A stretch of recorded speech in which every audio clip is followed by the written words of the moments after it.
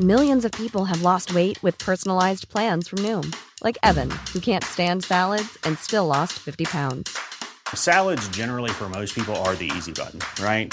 For me, that wasn't an option. I never really was a salad guy. That's just not who I am. But Noom worked for me.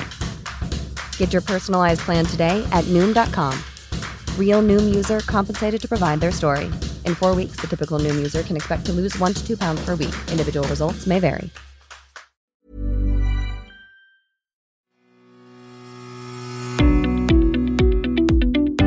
Hello and welcome to this week's Mick Clifford podcast with the Irish Examiner. Now, a bit of a treat for you today. Denis Minihane has just retired as one of the longest serving press photographers in the country, having spent 47 years employed by the Examiner. Initially, of course, it was the Cork Examiner and subsequently the Irish Examiner. It's fair to say that Denis is a bit of a legend in the business. He's also a great talker, which we'll come to in a minute. But his career spanned some huge events in Irish and international history, at which he was in attendance, trying always for the perfect shot. One estimate in the newspaper has it that Denis took over 500,000 photographs in the course of his career. So what was it like being the man with the camera, and what stories lurked behind some of those award-winning and sometimes iconic photographs?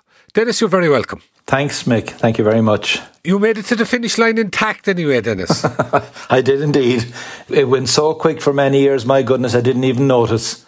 Even notice at all. Always the way. Tell me, we'll start with your background. You're from West Cork? Yeah, from Skibbereen. Grew up in Brit Street and Skibbereen. And where did you develop the interest in photography? Through, I guess, really because of my father. My father Michael was became a photographer. He wasn't initially when he was younger, having grown up outside Skibbereen in a place called Cunnamer Church Cross in Skibbereen. He ended up coming to Cork. He was in the army for a short while, and then he ended up milking cows on Model Farm Road, strangely enough. And after that, he became a fisherman. He got injured while he was fishing in that he fell between the pier and the trawler at Kinsale, and so did some serious injury to his back, and he spent 3 years recovering from that. And somebody had the bright idea who was visiting him, and they brought in a set of paintbrushes and started him off in painting, drawing, sketching, doing watercolours, and it passed the time for him, I suppose, when he was in the hospital. He probably wasn't in for the 3 years in total, but he was in and out, and in general took him 3 years to recuperate. Developed a watercolour idea, started painting, sketching, and I suppose when he went home, that transformed itself into photography. So he went from drawing and painting to photography. It developed his eye, I suppose, for it, and he started doing wedding photographs and communions and confirmations and all local events, and then ended up getting a job with the Cork Examiner, and that's how I grew up. We all grew up in a newspaper house, really. We also had a small shop, so we had a newsagents in Brit Street and Skibbereen. So I was born into it. It was in the blood, as they say. Oh, great. So your dad worked for the Examiner as well? He did, yeah. And was there any formal training or anything in those days, Denis? Or how did you get the start, as we call it? There was no training, Mick, no. I mean, people nowadays go to college, I suppose, and study more often than not. But no, there was no training. No, I just used to just to go in every now and again into the dark room. We had a dark room set up in our house because we were so far away from Cork that he had to develop the films and print the photographs in Skibbereen. So I used to go in when I was a youngster and watch him developing the films and then doing the prints, and I suppose slowly he left me try it out and got used to it, and it went from there. Do you recall your first bit of work professionally as a photographer? My goodness, I probably would have to say I don't. Normally in anything like these, there's something, if not the very first from the very early days, that always sticks, but there's nothing that jumps out. I suppose I was doing, when I was in school, I used to write stories as well for the Examiner and the Echo. I covered local events, maybe annual general meetings, the election of councillors, possibly sporting events, anything that was kind of happening in the Skibbereen area. And I would in those days it was called lineage. So I would get a penny a line for every line that was published. And then you would get 3p a line for the headline. And then, of course, you would hope that the headline went across 2 or 3 or 4 columns. So you could multiply that by the number of columns. And that's what I was doing when I was in school, just for a bit of fun, really. But it developed into a way that I continued to do it. And then in those days, there was a reverse line number in the Examiner in Cork. So you would ring the number, ring the reverse number, and I had my story written out and read it out, and the girls in the office, Sandra or whoever was on duty that night, would type it, and it ended up on the paper, and I would get so much a line for that. So it started like that, and then I was doing a little bit of photography with my father as well. I used to go to things, and I suppose I would take pictures myself and send them in on a chance sending them in, and sometimes they would end up on the Cork Weekly Examiner. So it kind of developed that way, and doing bits and pieces every now and again. And so I planned to go into journalism, and was doing a shorthand and typing course when a job came up in the Examiner. I was only about 6 weeks into the course. The job came up in the dark room, and I got the job. And I remember Donald Crosby, and God rest his soul, and they were a great family, the Crosbys. Donald said to me, "Well, Dennis, you're going to be on a 6-month trial." And I haven't heard back to this day. Make 47 years later, I'm still waiting. I haven't heard a word back. So I suppose I was doing photography. You were on trial for 47 years, so at that rate. So I suppose I was doing a bit of photography before I started. And then when I went in, I was working in the dark room for the bones of a year and a half to 2 years, thinking I'd be in the dark room for much longer before I got an opportunity. But at weekends, when I was in the dark room, I would go home to Skibbereen. Sometimes I hitched a lift, I thumbed down to Skibbereen, or other times I got the bus. And during those weekends, I would maybe take some photographs, maybe a lovely sunset or nature picture or wildlife or whatever. And when I come back up, then if Frank Sanquist, the art editor, was on a Sunday night and I happened to be working the night shift on the Sunday, he'd often say to me, "Dennis, did you get any nice photograph over the weekend?" And I'd say, "Well, actually, sometimes I would say, Frank, I did. I got a lovely sunset or a lovely view of Lough Ine." He said, "Do a print and let me have a look at it." And oftentimes they ended up as a half page on the Examiner the following day, or in the Weekly Examiner a few days later. So I kind of eased myself into it that way before I went out on the road. Yeah, it's great. As you said, it's great to have that kind of a start, and to learn from the bottom up. Yes. Now, obviously, stuff down in the south in particular, Dennis, within the Examiner's catchment area and what have you, certainly initially back in those days, there was always big stories that would have been around. And one of the major stories there in the 80s, I think, was the Air India crash. And you did some work around that. I did indeed. Yeah, that was a terrible tragedy at the time. It really was. Tell us a bit about it itself, the story. It was a plane that came down, wasn't it, just off Cork? That's right. It was the plane blew up off the West Cork coast. Yeah, it did. It did indeed. It was flying past Ireland, and the bomb went off, and it exploded off the Irish coast. That's right. And a lot of the debris and the bodies were all brought ashore. Yeah. Many of the bodies were found and brought ashore, and debris as well. Yeah, the Navy was out there searching for many days. Yes, indeed, there were some tragic and upsetting scenes at that time. There sure were. And I think you had some photographs in particular, and it was very tragic, obviously, but it sort of brought home the tragedy of it, as only photographs can in some instances. I think you had a photograph wherever the bodies were laying out at one stage.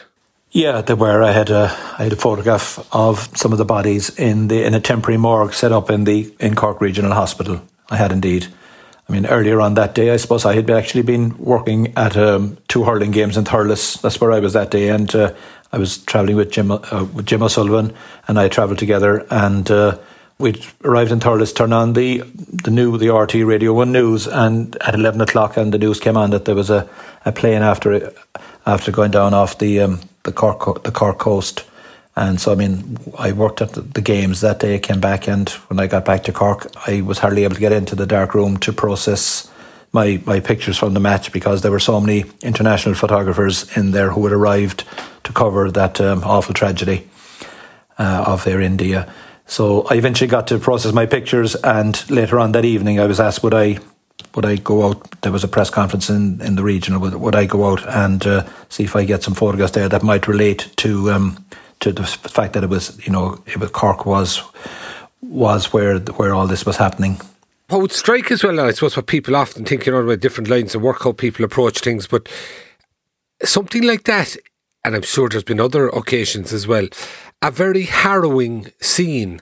And it's, I suppose, in some ways harrowing that people would nearly turn away from it. But because of your profession, because of your craft, you have to kind of remove yourself from that in those instances. You're taking the photographs. Would that be right? Yeah, you'd be right there. You obviously have personal feelings and emotional about the whole thing, but you have to remove yourself in some ways, I suppose, from it, and just try and do your job as well. And on that night when I went to the regional hospital, there was obviously a lot of international media there. There were camera photographers, reporters, TV crews, and I think some of the international photographers thought that they would be allowed to take a photograph of the remains in a general photograph, as I suppose they had done at other international events, which I wouldn't have experienced, but they weren't allowed, and so I took what I could at the press conference, and then I moved around and I was looking down. I was trying to figure out where the remains were, and I found the temporary morgue where they were, and I could see the door, but didn't get any further than that, obviously.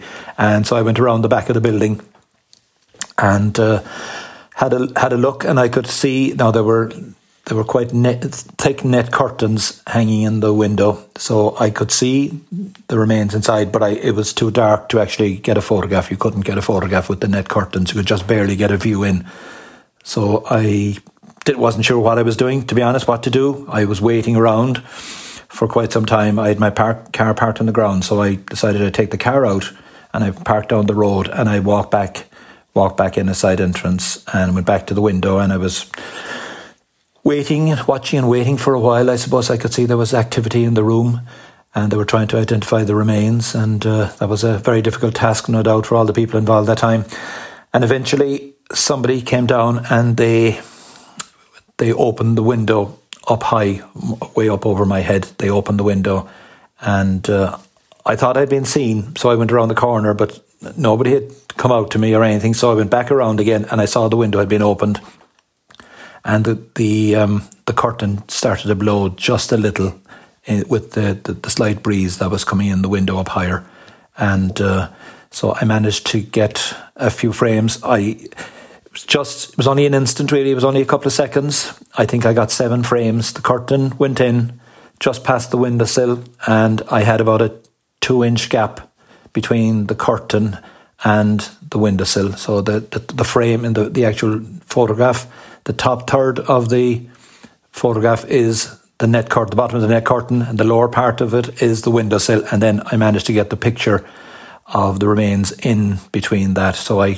got 7 frames. I think 3 or 4 of them were usable. But I managed to get that. But at the same time, I was probably on a manual exposure, so it was film in those days. So I didn't really know exactly what I had got, to be honest, Mick. And the story was so huge. I mean, it was a terrorist bomb that had blown up the plane, and everybody aboard had died, that there was international interest, understandably, in it. And I think your photograph, did it go to Life magazine as well? It did. Yeah, it did. It went to Life magazine, called me on the Monday, but it happened on the Sunday, and on the Monday afternoon I happened to be in the office, and I got a call from a lady from New York, I think, called and was looking to speak to the photographer who took the picture, and I so happened to be there, and she was wondering if it was possible to get an original copy of the photograph. Now, at that stage, earlier in the day, obviously the Examiner and the Echo had used it that morning, and when I came in early 7 o'clock that Monday morning, and the lads in the wire room technicians and the wire room operators said that the picture had been wired to so many newspapers there was an incredible interest in it. And you'd wonder in those days, Mick, how the newspapers even heard so much about it, heard about the photograph. I mean, it's different nowadays when you have such modern technology with instant, but they did somehow.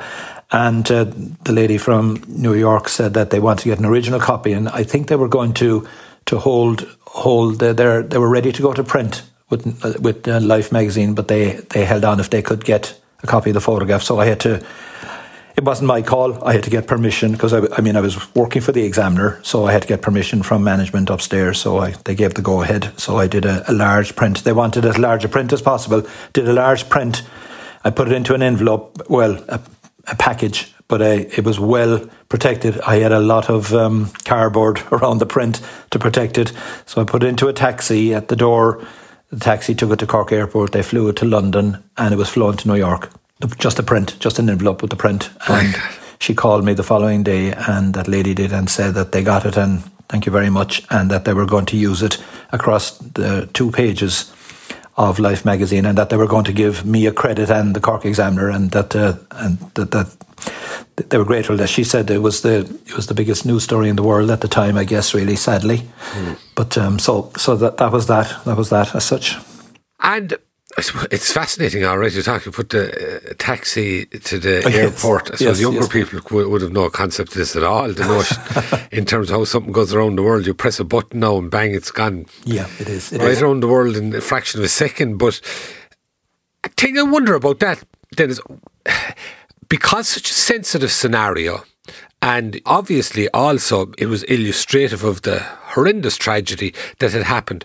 Was there any negative vibes, any suggestion that it was intruding on a scenario or anything like that, or would that have arisen at all? Now, I presume in terms of you being the photographer, your first instance is get the picture and other people can worry about that, but was there any criticism in that respect? I've no doubt there was, Mick.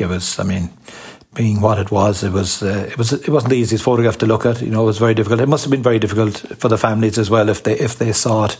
All the relatives, because the relatives were arriving from Canada and from India over the next few days or the next week, really.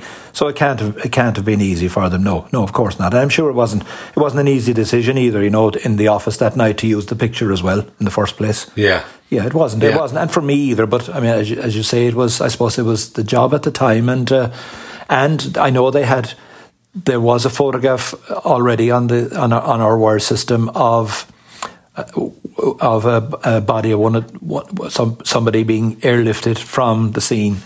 Somebody's remains being airlifted from the scene. So they did have that photograph already.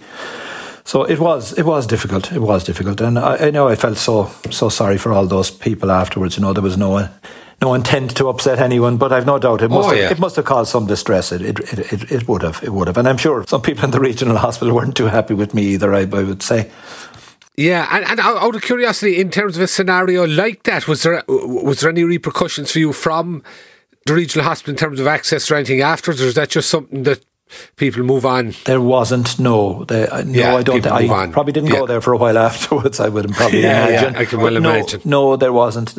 No, I mean, I know that there were vibes, and I felt that I knew people weren't.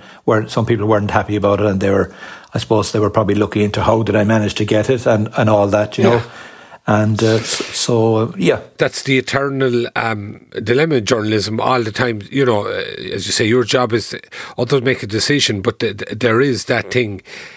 It is illustrative. It does bring home the horror of what has been perpetrated. It does, and I suppose it did show the enormity of what happened, really. It did. It definitely brought it home. And I suppose, I remember they had an anniversary. Was it the 23rd of June 1985?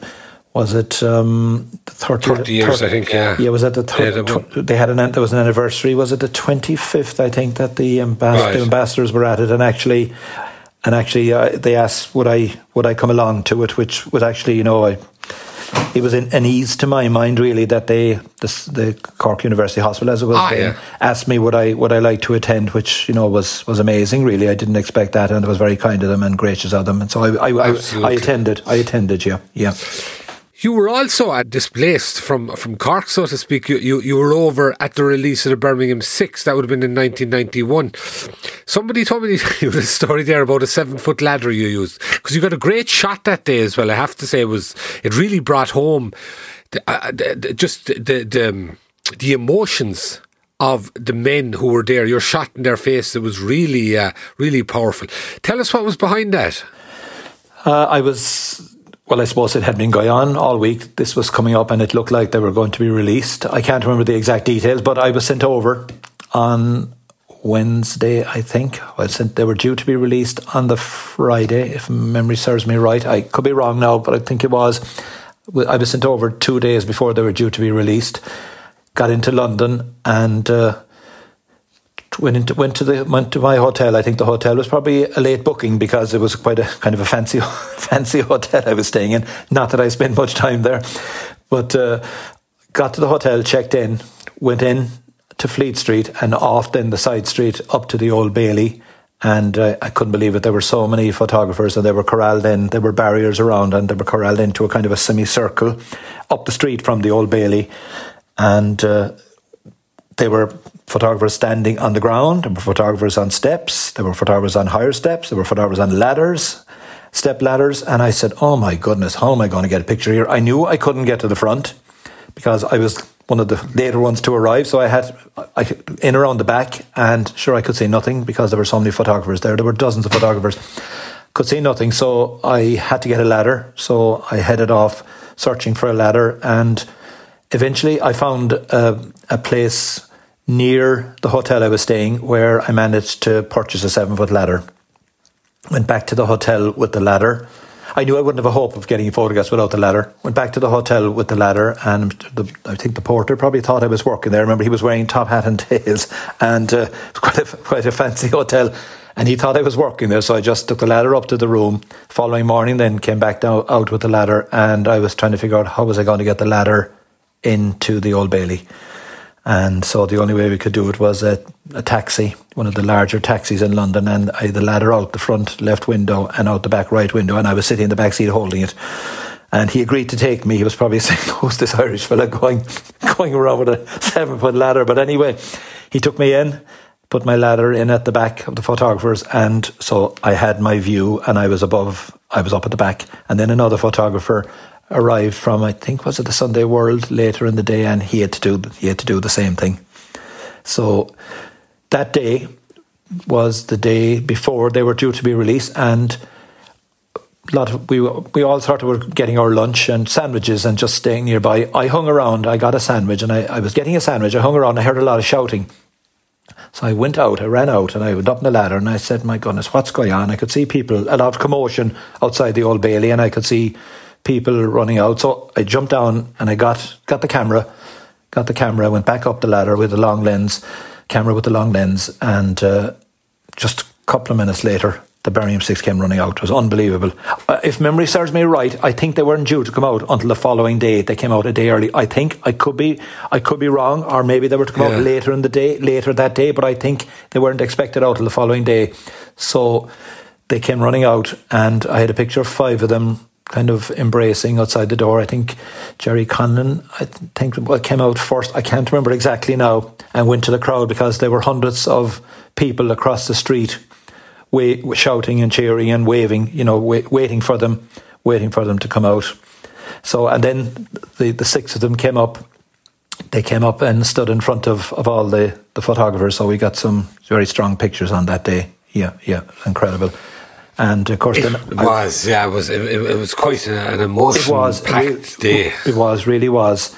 And so I was supposed to process in Press Association on Fleet Street because Ted Crosby, God rest his soul, was involved with Press Association, and so I had got permission to process there, and contacted PA, and they were snowed under with people because of this, because the whole thing happened so suddenly with the release. And so much earlier than expected, and they said that it would be later in the day or the evening before they'd be able to process my films and print the photographs. So I rang the office, went to a payphone. I rang the office and I said, I think it was Dermot Russell was on the desk, and I said, Dermot, the Birmingham 6 are out. I have photographs. PA won't be able to. We're so busy that they wouldn't be able to help me out for a few hours. Should I go back to Cork or what will I do? And he said, do that, Dennis. He said, go to Heathrow. I'll organise the flight. The flight will be ready for you when you get to Heathrow and come back with the films. So then I was standing on Fleet Street after speaking with Dermot, and I had a 7-foot ladder. What was I going to do with a 7-foot ladder? So I rang my wife, Maeve. Her sister Geraldine lived outside London. I rang her and I said, would you use a 7-foot ladder?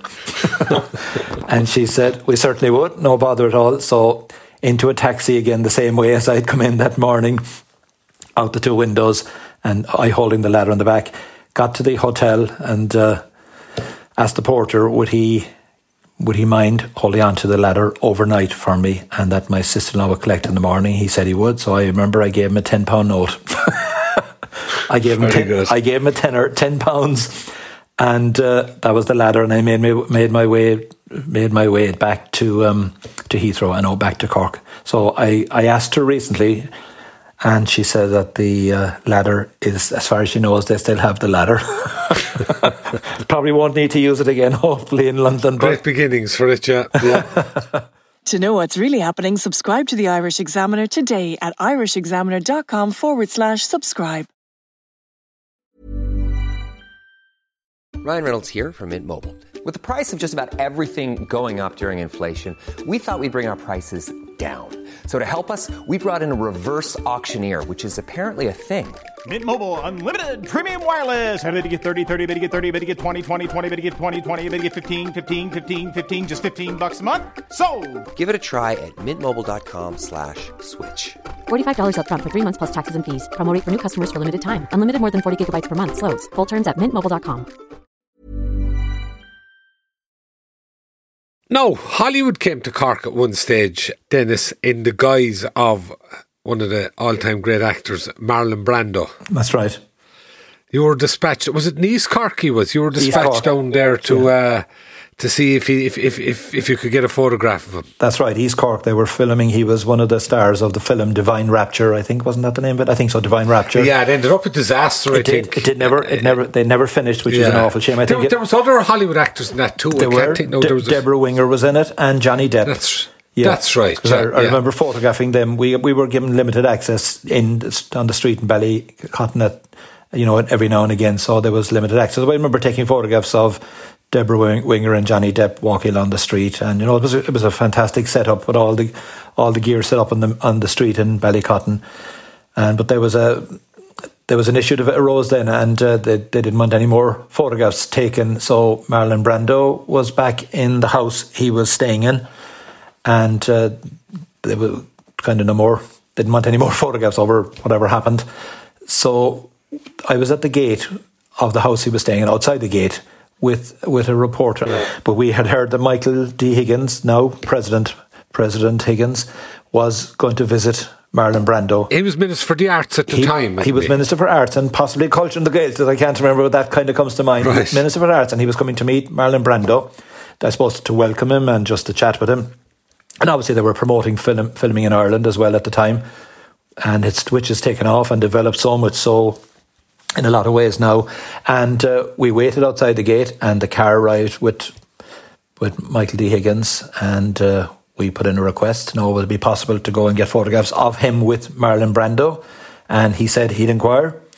And the word came back a while later that they were going to allow myself and the reporter in to meet them, to get a few words and to take the photographs. So we were allowed in, and there was a beautiful blazing fire inside in the room. And Marlon Brando and President Higgins were sitting in front of it, chatting, and we sat down and we had a cup of afternoon tea and some cake with the two of them.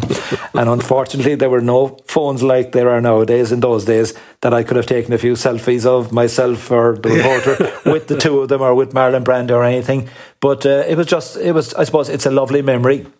They were chatting away. I took photographs of them chatting casually, and then we did a few pose photographs, and I had a couple of lovely close-up studies of Marlon Brando as well, smiling at me, and it was lovely. All I have is memories of it now, but anyway, they're lovely to have. How was Brando? He was fine. He was great, quite chatty. He chatted away. Not so much to us. It was more to President Higgins. But no, he was very interesting, and he chatted about different things and how he was delighted to be in County Cork and the beautiful scenery and all that, I would imagine. So it was lovely. No, we weren't there for very long because obviously they were having an official chat, I guess. So we were in there for a little while, but not that long, and we left then. It's a great from the outside, Dennis. It's a great way to earn a living. You're there and doing what you love and capturing all these photographs. You enjoyed it as a career. Oh yeah, oh God, yes, absolutely, yeah. No doubt. It was an incredible career, really. It really was. I mean, I suppose I'd say I was born into it, but it was an incredible career. There's no doubt about it. I got to meet so many ordinary, decent people is the main thing, really. And then I also got to meet a lot of, personalities and VIPs, got to a lot of big events. And it was just incredible. I travelled a bit as well. I mean, I was at the Pope's funeral in Rome. I covered the Pope's visit when he was in Ireland, Pope John Paul II.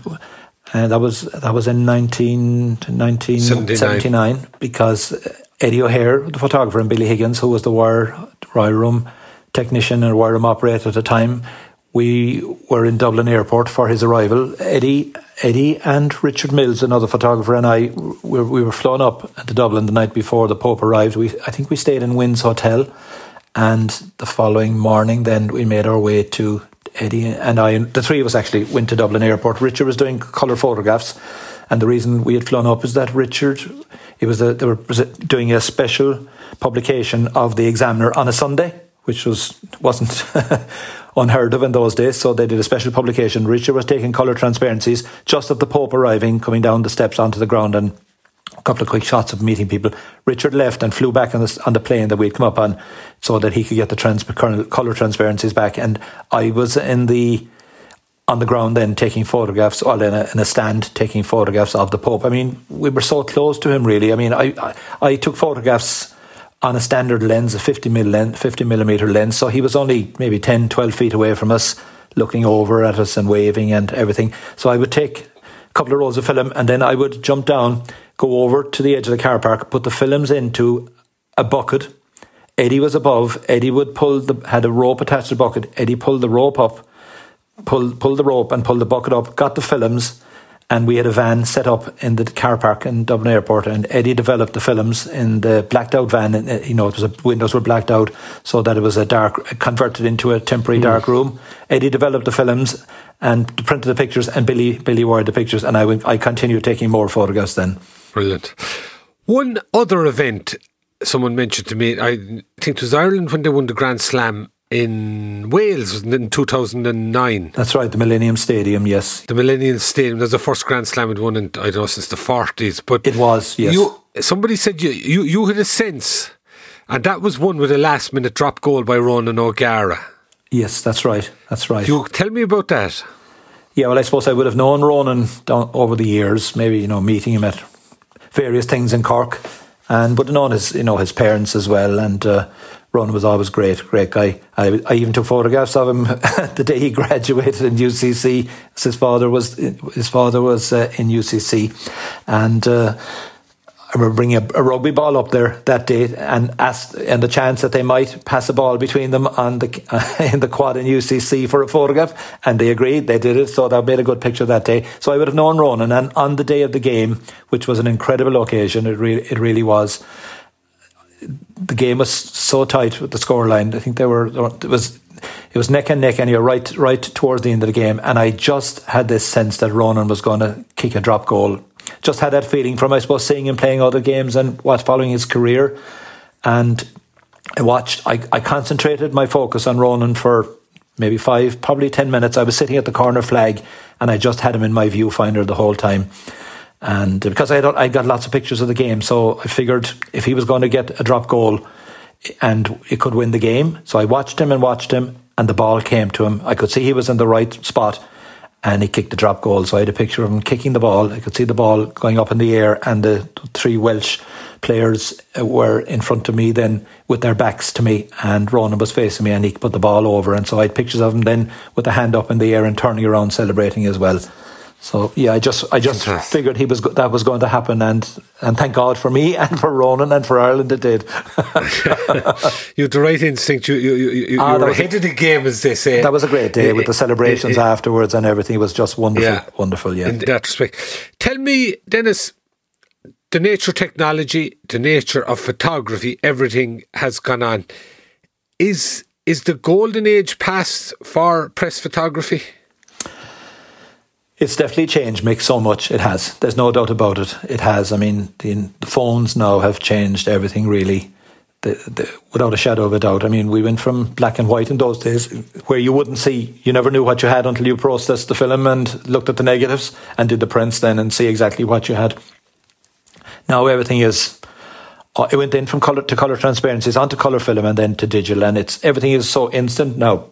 As you said earlier on, you can have a picture sent around the world in seconds, and it has changed so much. It's got more difficult for press photographers, all right, no doubt, to try and get the shots, because oftentimes if you're at something and you have to stand in a particular position, you could have people in front of you who have phones up, and you're trying to, you can't get the shot with the phones or whatever. Like, I mean, oftentimes I would over the years, go to events and concerts, maybe school concerts or concerts wherever, and sit at the front, oftentimes sitting on the floor, just getting nice pictures.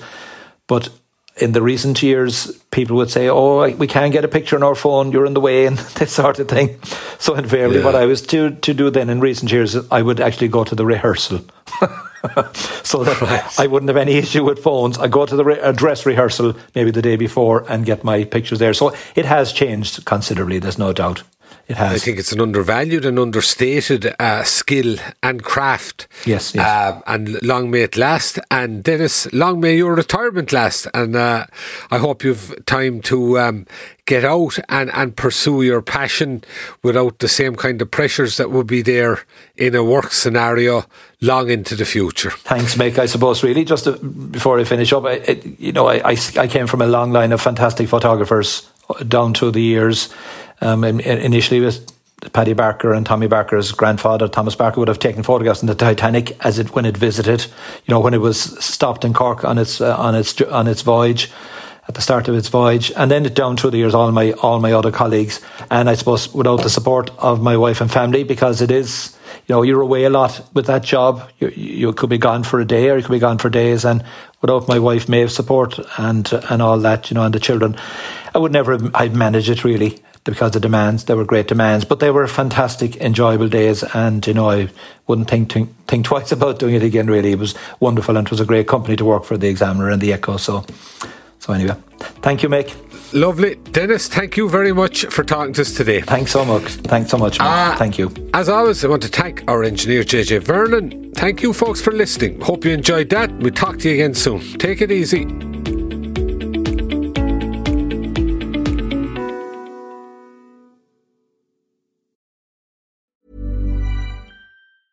Ruby Franke was known by millions as a very tough mom. That's exactly the way she wanted it. The social media star amassed a huge following of supporters and detractors alike, preaching the values of strict discipline. But you'll learn in a new podcast available exclusively on Wondery Plus how the small empire built by this momfluencer crumbled the moment her 12-year-old son escaped their home and called 911.